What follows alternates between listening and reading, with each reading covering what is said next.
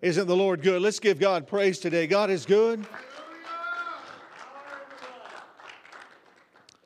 Hallelujah. Praise the Lord. Well, what a wonderful start to understanding the Holy Spirit sermon series. Amen. God's an on-time God. If you have your Bibles with me this morning, we'll get going here in a moment, or we won't get going. Acts chapter 2, verses 1 through 4. I wanted to do a series entitled Understanding the Holy Spirit. And I thought that would be the best place to start. So if you've got your Bibles, and we'll have many of these scriptures. Actually, I had them written down and forgot to give them to Miss Amanda, so she'll have to, she got them. She must have, there we go, okay, she's on the ball. I wrote them down, and it's kind of been a very eventful weekend, and so I'm kind of running from behind here. But anyway, Acts chapter 2, verses 1 through 4, understanding the Holy Spirit. Now, the Holy Spirit was active from Genesis all the way through the Old Testament, and I will talk about that. But in our context, in our day, in the timeline of what the Lord is doing in the earth, we're going to look at it in the age of grace, if you will. And that's the time that we're living in God's time frame. So I'm going to start from there, and then I'll backtrack over the next couple of weeks and show you the role of the Holy Spirit from the beginning all the way up until now. And I'll talk about the manifestations and the gifts of the Holy Spirit. But this morning I want to start in Acts chapter 2, verses 1 through 4. This is after the Old Testament. Jesus has died upon the cross, and He has instructed the disciples. He came back and visited them many times, and He was giving them instruction. After His death, He came back and visited, and He told them this. He said, I'm going to send power, my power, to you, but you must be obedient and go to Jerusalem, and you must wait, and then it will come. Now, as they were obedient to the words of Jesus, and that is very important. Obedience to the Word of God is very important in the understanding and in the manifestation of the Holy Spirit. So we pick it up right here in Acts chapter 2, and it says, verse 1, when the day of Pentecost had fully come, notice this, they were all with one accord in one place. And suddenly there came a sound from heaven. Jesus sent the Holy Spirit, a sound from heaven as of a rushing mighty wind. And it filled the whole house where they were sitting. Then there appeared to them divided tongues as of fire, and sat upon each of them, and they were all filled with the Holy Spirit, and began to speak with other tongues as the Spirit gave them utterance. Now, when it sang other tongues there, it meant a tongue was a language. You trace this back to the Tower of Babel, when God divided the languages up, because God told them to go out and to multiply, spread out and multiply, and they didn't do it. The people were disobedient to God, and God came down and said, I've got a way to accomplish what I want to accomplish here. And so He gave them all these different languages. Well, they could no longer understand each other. So they again did split up and multiply the earth. And so that is where we get the different languages from. Now, at that time, it was all the Jews were coming into Jerusalem, and the purpose of filling them with the Holy Spirit and that they would go out and speak different languages. It wasn't like they were just going out under their own mind and under their own power and speaking or witnessing of Jesus Christ in their own in the different language. They didn't know a different language. It was all under the power of the Holy Spirit. And you would say, well, how can that happen? Well, who made the languages? Who made the tongue? Who gave us the ability to speak? Well, God did. So God has the power and the ability to do these things. Acts chapter 2, and so we're looking at it in our time frame today. Let's get perspective here. Acts chapter 2 is the fulfillment of the prophecy in the book of Joel, chapter 2, verse 28, given thousands of years ago concerning the Holy Spirit being poured out in the last days. We are in the last days, so we're in this time frame. And it says in the book of Joel, and it shall come to pass afterward, I will pour my Spirit out. We're talking about the Holy Spirit here, on all flesh. Your sons and your daughters shall prophesy. Your old men shall dream dreams. Your young men shall see visions. And also on my men servants and on my maid servants will pour out my Spirit in those days. Now, when you take the Word of God and you say, you know, I really want to believe and trust in God. And when we take the Word of God and we say, I believe in the Word of God, what we are not allowed to do is say, well, I believe in part of it. We're not allowed to say, well, I believe what happened at this time, but it doesn't happen now. Well, if you don't have scriptural, textual proof, then you cannot make that claim.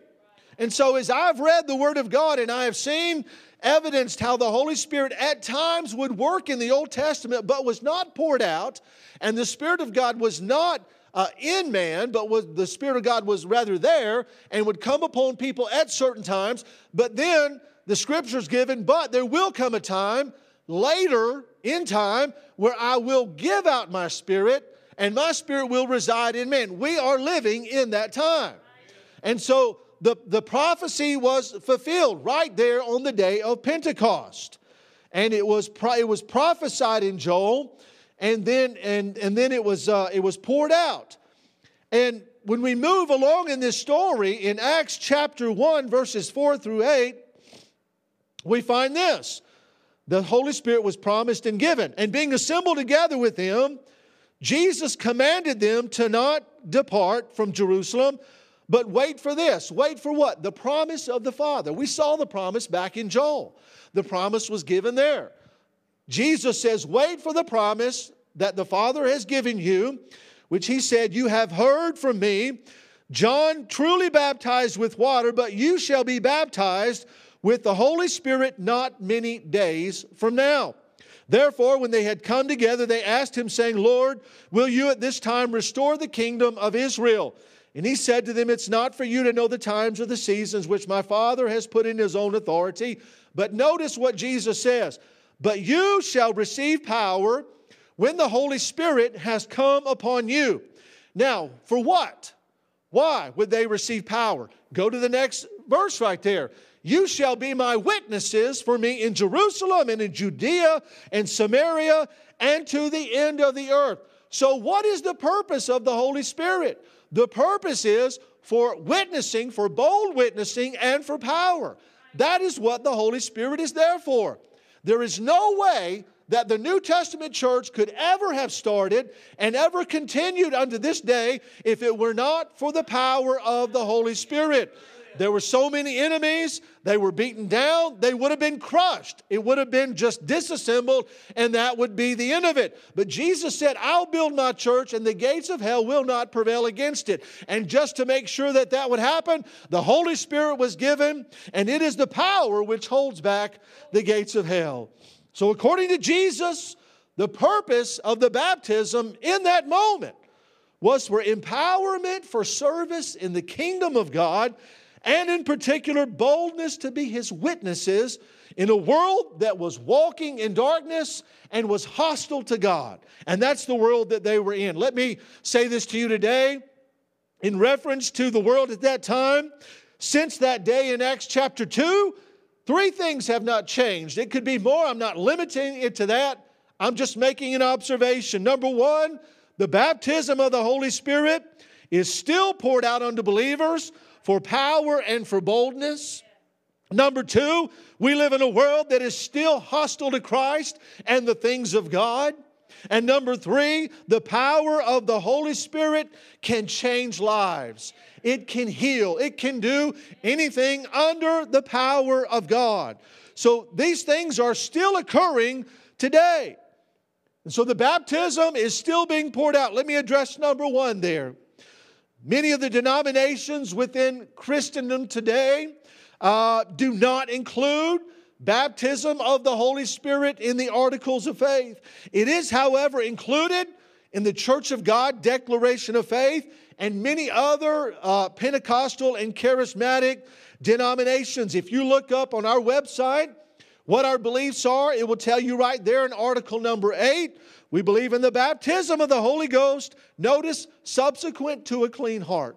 Subsequent to a clean heart. Number 9, article number 9, we believe in speaking in other tongues as the Spirit gives utterance. Notice that.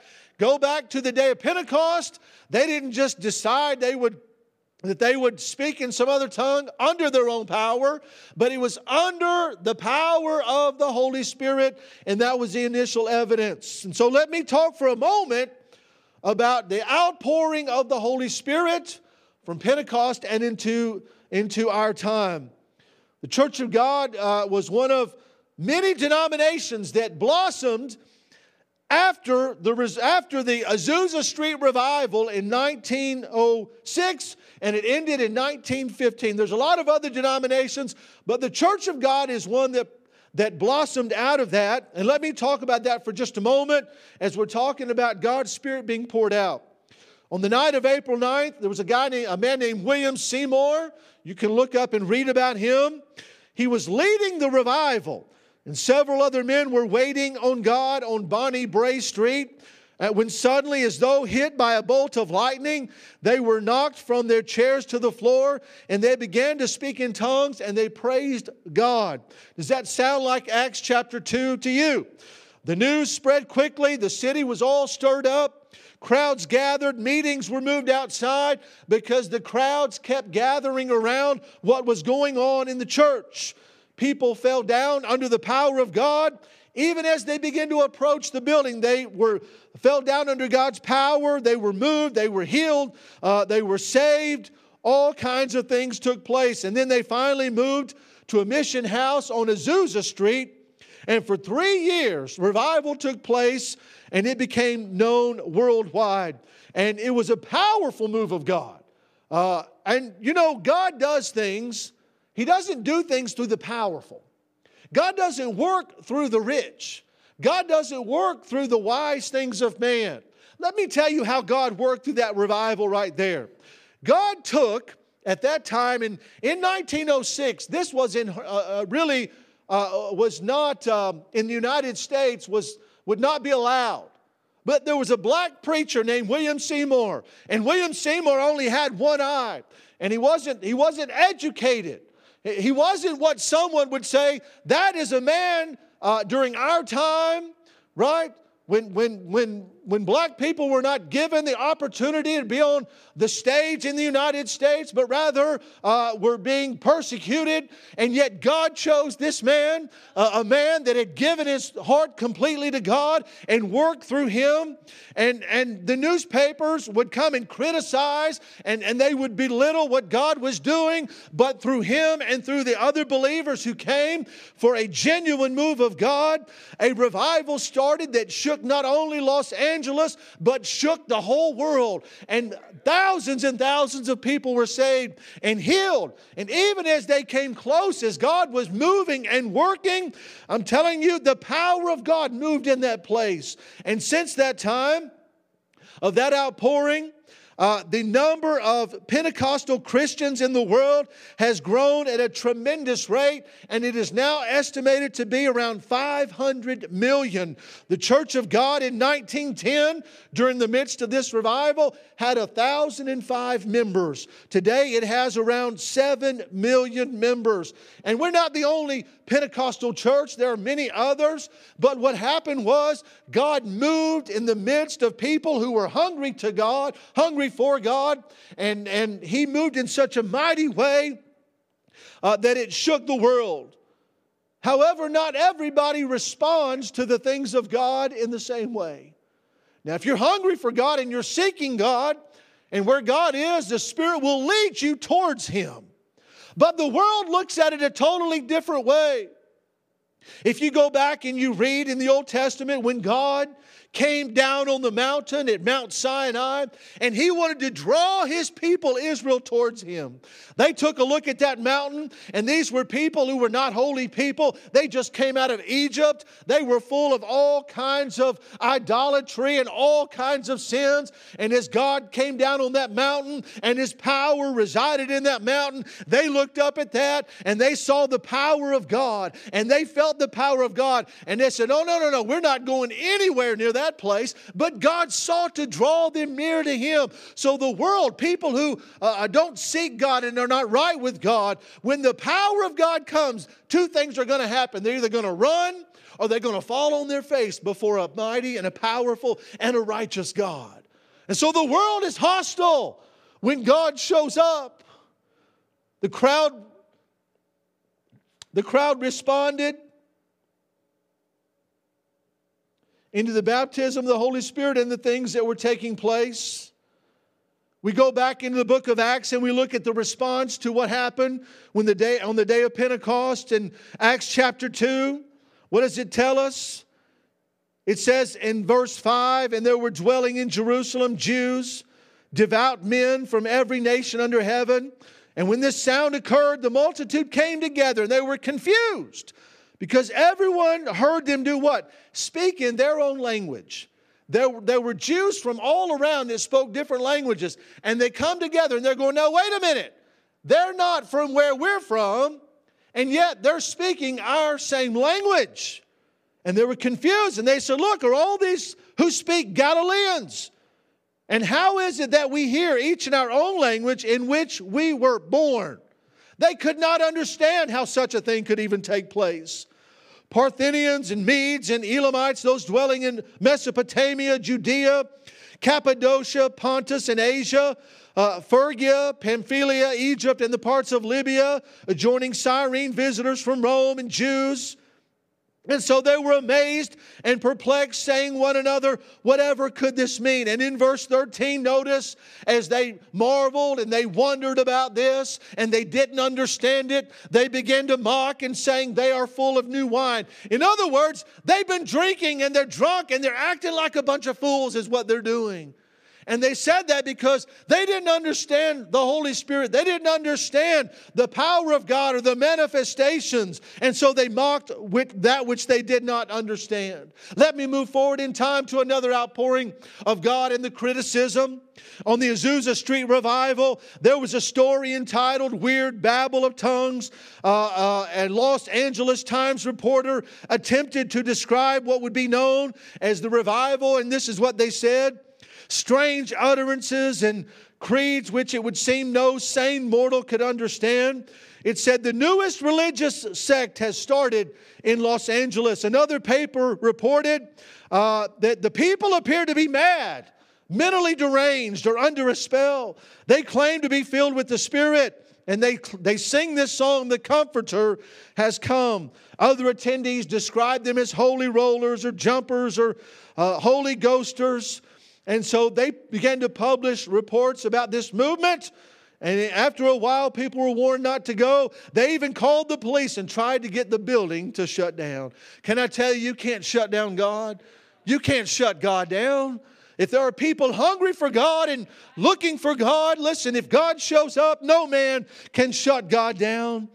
But what happens is this: no matter what the criticism, no matter what other people say, when God touches a person, when God pulls a person in who is living in outright sin, when God convicts a person, the Holy Spirit grips their heart and begins to convict them of a life that is lived ungodly. And they come to God and they repent and they come to God and ask for forgiveness and they receive salvation.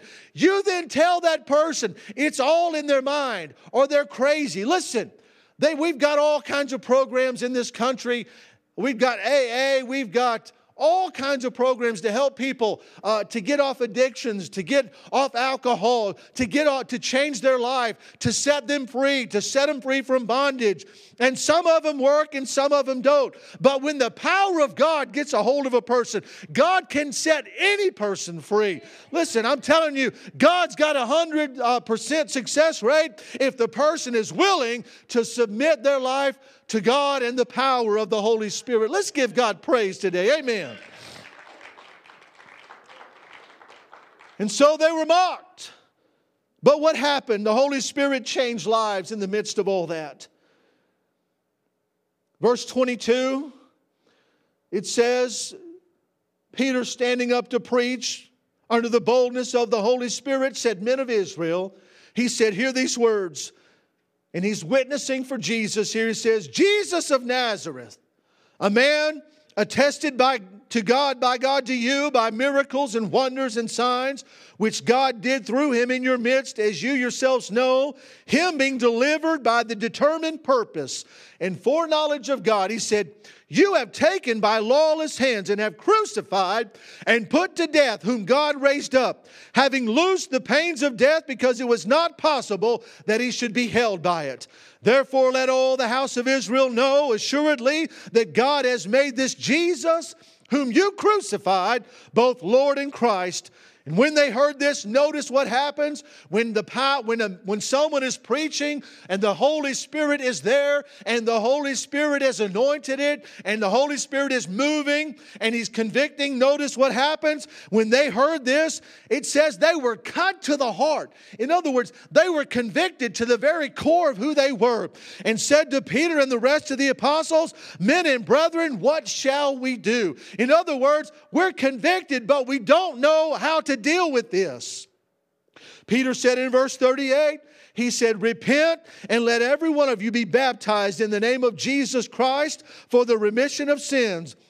And you shall receive the gift of the Holy Spirit, for the promises to you and your children and to all who are afar off, as many as the Lord our God will call. So what happens when the Holy Spirit moves? People mock it. They don't agree with it. That's what the flesh does. That's what the devil does. But when the Holy Spirit grips a heart, listen, people don't know what to do with sin when the Holy Spirit grips their heart. They've got to get rid of it. Why is that? Because sin, unrighteousness cannot stand in the presence of a holy God. And a person will do anything to get rid of that. They'll fall on their face. They'll cry out to God, because the unholiness and unrighteousness has got to move, because it will not stand in God's presence. What happened then? A vital church grows.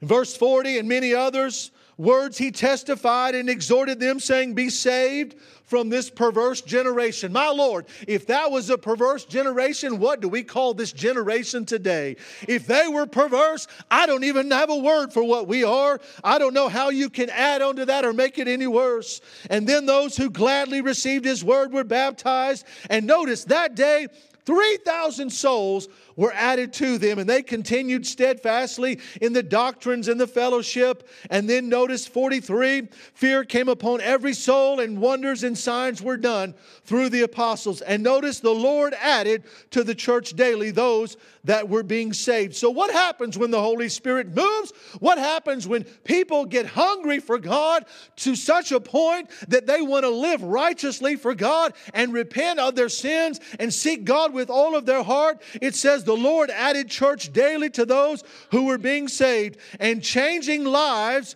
in our day through the Holy Spirit will be the same way that it happened on the day of Pentecost. It'll be the same way it happened in the Azusa Street revival. It will happen when people get hungry for God and get on fire for God, and the Holy Spirit begins to move, and He'll do the work of bringing people into the church. Let's give Him praise. Amen. But some say, oh, that was for that day. That was for that time. That was only to establish the church, that the Holy Spirit moved in such a fashion. Well, we can look at the Azusa Street revival as an example for our time, a little over 100 years ago.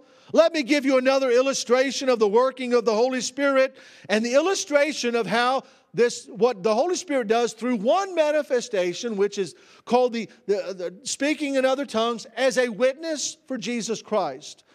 There's a woman named Maria Woodsworth Etter. She has passed away. She lived in the mid to late 1800s, passed away in the 1920s. She was filled with the power of God, and she would go around and conduct meetings, whoever would come.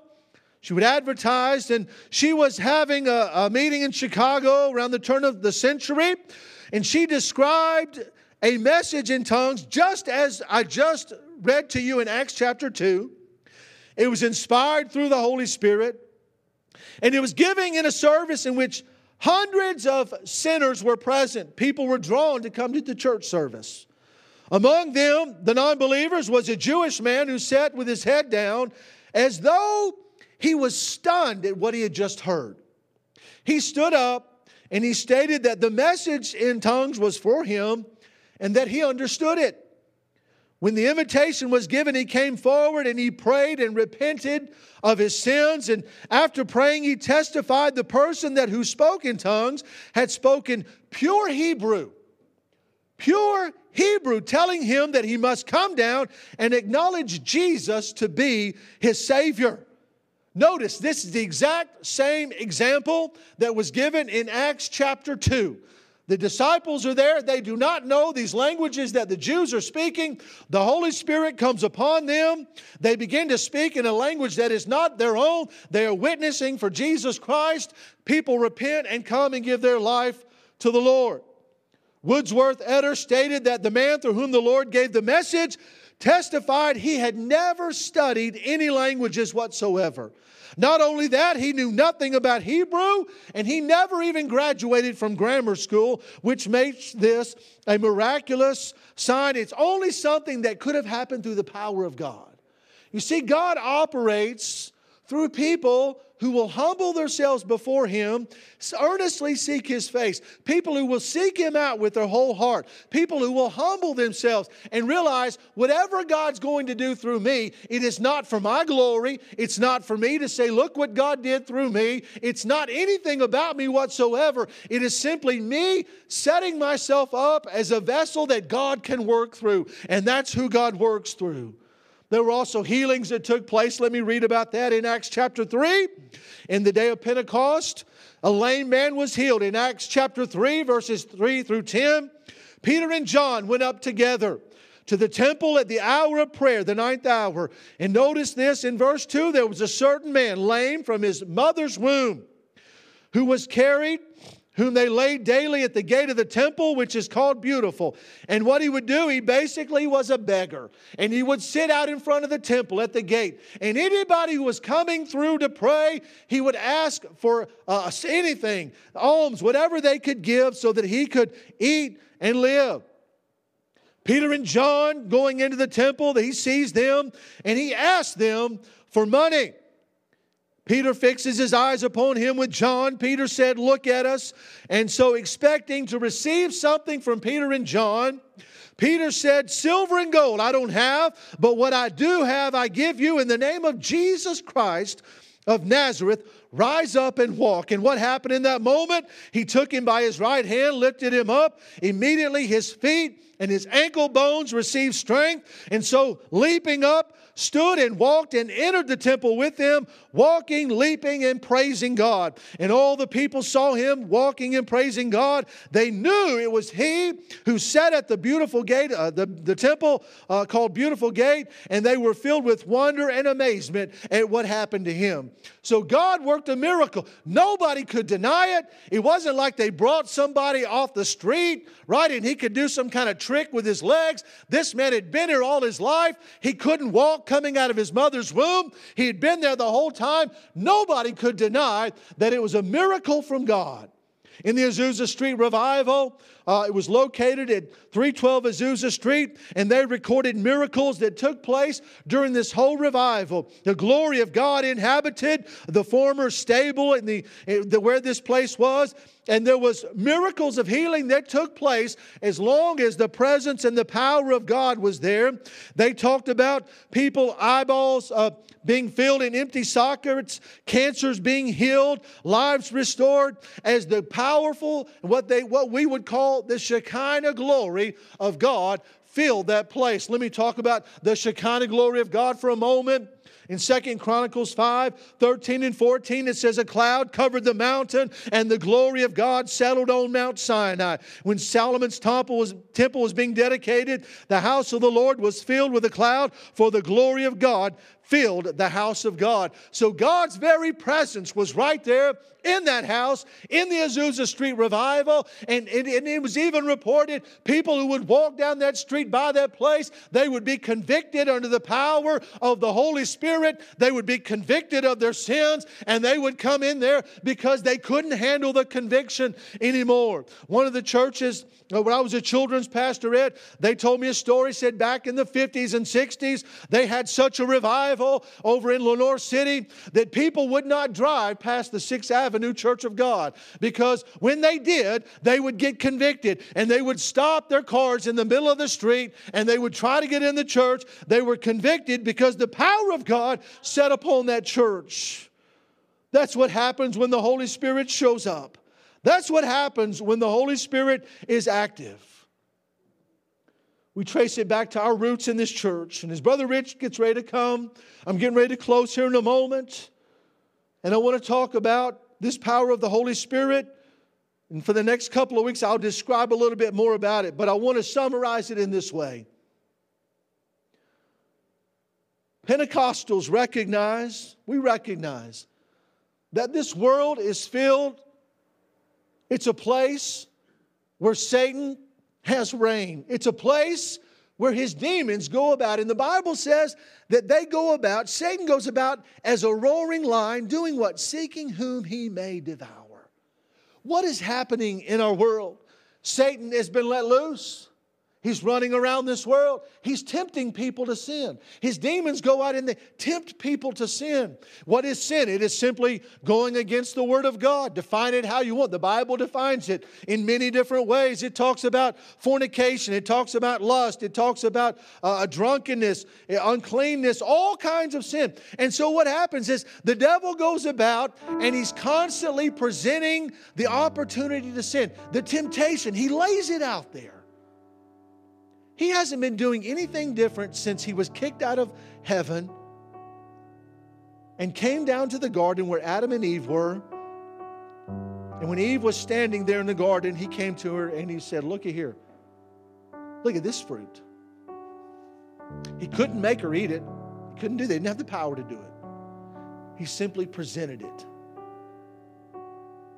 It was a temptation to do what? To do that which is a sin because it was against the Word of God. Eve knew it. She said, "Oh yeah, we can eat everything except that." It's my paraphrasing. We can have everything but that right there. That is forbidden. But you know, the devil doesn't take no for an answer very well. He's very cunning. He's very crafty. And so he just simply packaged it a different way. He said, "Oh, no. You misunderstand. I'm not asking you to do what's wrong. I'm just simply showing you that God doesn't want you to have what you want." He just turned it around. "Oh, no. You see, God's holding something back from you. You see, because God knows when you eat it or you take this, it's going to be better for you." The devil hasn't been doing anything different. He does the same thing now. Leads people into temptation. But he doesn't come and say, "I want you to sin against God." He doesn't do that. He knows you wouldn't fall for that. But he says, "Look at here. Here's this, or here's this, or here's this." What he doesn't show you is what it'll do. What he doesn't show you are the consequences. And so the devil is working overtime. And so this world is a place where he's constantly active and he's working and seeking to destroy human lives. For what? Number one, he hates people because they're made in the image of God. Number two, he wants to take their soul to hell with him. It's very simple. That's his goal. But as Pentecostals, in the realm of Christendom, we see it just a little differently. We see it as a place where God has sent His power now to combat against the enemy. God has now sent His Holy Spirit. Whereas before, the disciples, even though they walked with Jesus for such a long time, and not only did they believe that Jesus was going to set up His kingdom there, that they were going to be a part of it, and oh man, they were ready to roll till Jesus died. And then they scattered. They were afraid. But Jesus had a plan. Here's what He does. He says, "You go away to Jerusalem, and that same power you saw within me as the Holy Spirit was upon me, you're going to see now, because I'm going to promise it to you." Back in Joel 28, you go wait for it. And as they sat there and waited, the power came upon them. And before, as those disciples, they were afraid, they were hiding. Now, all of a sudden, the very people who Peter was afraid of, when the Holy Spirit shows up and they're mocking it, Peter stands up and he says, let me tell you guys something. You're the ones who killed Jesus. You're the ones who did it. But if it was just Peter's own power and his own words, he would have fallen. It would have fallen to the ground. It would have had no effect. But under the power of the Holy Spirit, and with the Holy Spirit moving in God's power, all of a sudden they're convicted in their hearts. That's what the Holy Spirit does. That's the power of the Holy Spirit. And so there's those of us who've encountered Jesus and we know Him as our Lord and Savior, but we've never known about this Holy Spirit. What is this all about? Paul did this as he went about ministry and came across a couple of converts, and he said, have you been filled with the Spirit since you've been saved? They said, we don't even know what Spirit is this? And laid hands upon them and they were filled. And so after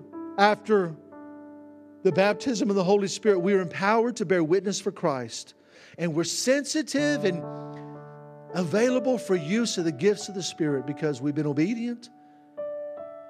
And we're a willing and a clean vessel for God. This church needs to be a church where the Holy Spirit moves. If not us, then who? Who? Who's going to do it? I just laid out to you, the Church of God is one of the congregations that believes in the moving of the Holy Spirit. Now, I'm not here to criticize any other church. I'm just simply saying we are coming to a place in this world where they will no longer accept the doctrine, the truth. We were told it was going to come to this. We're now in a place where the world will not tolerate the church. Brother Hampton just talked about that in China. They won't tolerate the church. We're coming to that time, church.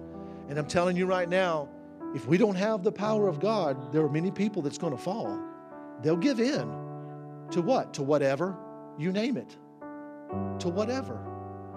But if you're walking in the power of the Holy Spirit, you'll have the boldness. Now, don't misunderstand me. I'm not here saying we're here to be rebels. I'm not saying that at all. What I'm saying is we will stand up for God no matter what. But you will not do it without the Holy Spirit. You can't. The disciples who walked with Jesus 3 years couldn't do it. So we need to be a church that is walking in the power of God. So then the question is this, how do we do this? How does this work? Let me tell you, how's this done? How does one pray? How do we receive this gift of the Holy Spirit? Matthew 7:11 and Luke 11:13. Matthew writes, if you then being evil know how to give good gifts to your children, how much more your Father give what is good to those who ask Him. And then in Luke writes this in 11:13. He says, if you then being evil know how to give good gifts to your children, how much more will your Heavenly Father give the Holy Spirit to those who ask Him? The Father wants to pour it out. We've got to seek Him for this promise. I want to invite you that as a church, we begin to seek the power of God. Let me make it more personal for you. You desire a deeper, closer relationship with God. If you do, but you felt like you've just never been there, or you were there at one time, but you don't feel as close to God as you did, can I encourage you to begin to pray for this? Or you've always wanted to live a holy life, but you struggle with it in some area of your life. Can I tell you to pray for the baptism? God, the Holy Spirit will draw you, and as He draws you, here's what will happen. As He wants to fill you, He'll do this. He'll say, now let's talk about this area in your life. Mark my words, He'll do it. But you do it. You follow. You say, yes, Lord. Yes, help me with this. Help me with that. Do you feel powerless to change your life? The Holy Spirit can help you do that.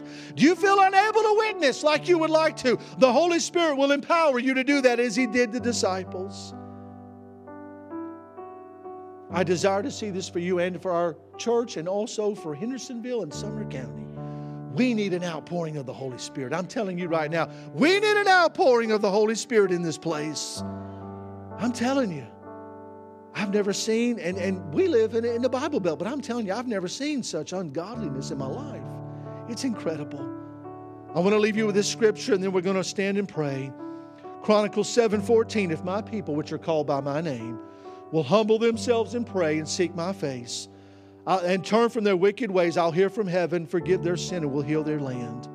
I'm telling you this morning, if you'll follow that scripture with all your heart and you'll seek God with all your heart. And I'm not telling you for 1 hour, for one day. I'm saying, you say, I really want this in my life. I really want to walk with God as close as I can. I really want to be used of God. I want to see things change in my life and in this church and in my area. I want to see God do powerful things. I'm telling you, you get a hold of that, and every day you get up, you say, I'm going to seek God today. I'm going to seek God today. I'm going to seek God today. I'm going to walk after God today. Lord, help me. Lord, help me today. Would you stand this morning? Would you stand all over the house? Would you stand? Could we close this way? Last week, Brother Pettigo gave an incredible sermon about lifting the things up to God that you don't need. Could we follow that pattern today? And say, God, I'm lifting up my everything to you, my life. My life. Take me. Take me. Take me, God. Change me. Use me. Use me, God. I humble myself before you, God, and I pray and I seek your face. And I'm asking you to come and not only heal me, but heal my land, heal the Hendersonville, heal Sumner County, heal this country, God. We want to see your power and your presence today. Could we just take a moment and do that as we close this way? Hallelujah. Praise the Lord. Lord, you're worthy to be praised. Jesus, hallelujah. We praise you today. Oh, Lord, would you inhabit this place? Heavenly Father, would you touch every heart today to be drawn to you? To be drawn to you, God. Let every heart pour itself out to you today, Father, in Jesus' precious name.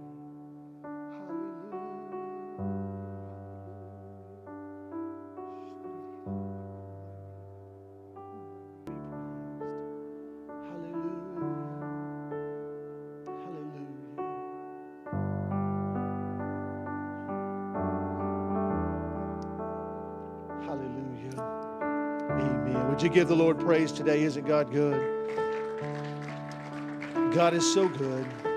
Amen and amen. I know it's been a busy week, busy weekend, but I hope you'll join me if you're able to in prayer tonight. 6 o'clock. We want to come. We want to pray for what we've been talking about today, and I hope you're able to make it. God bless you. Be sure to tell everybody you love them. It's great to see them in the house of God, and you are dismissed. Praise the Lord.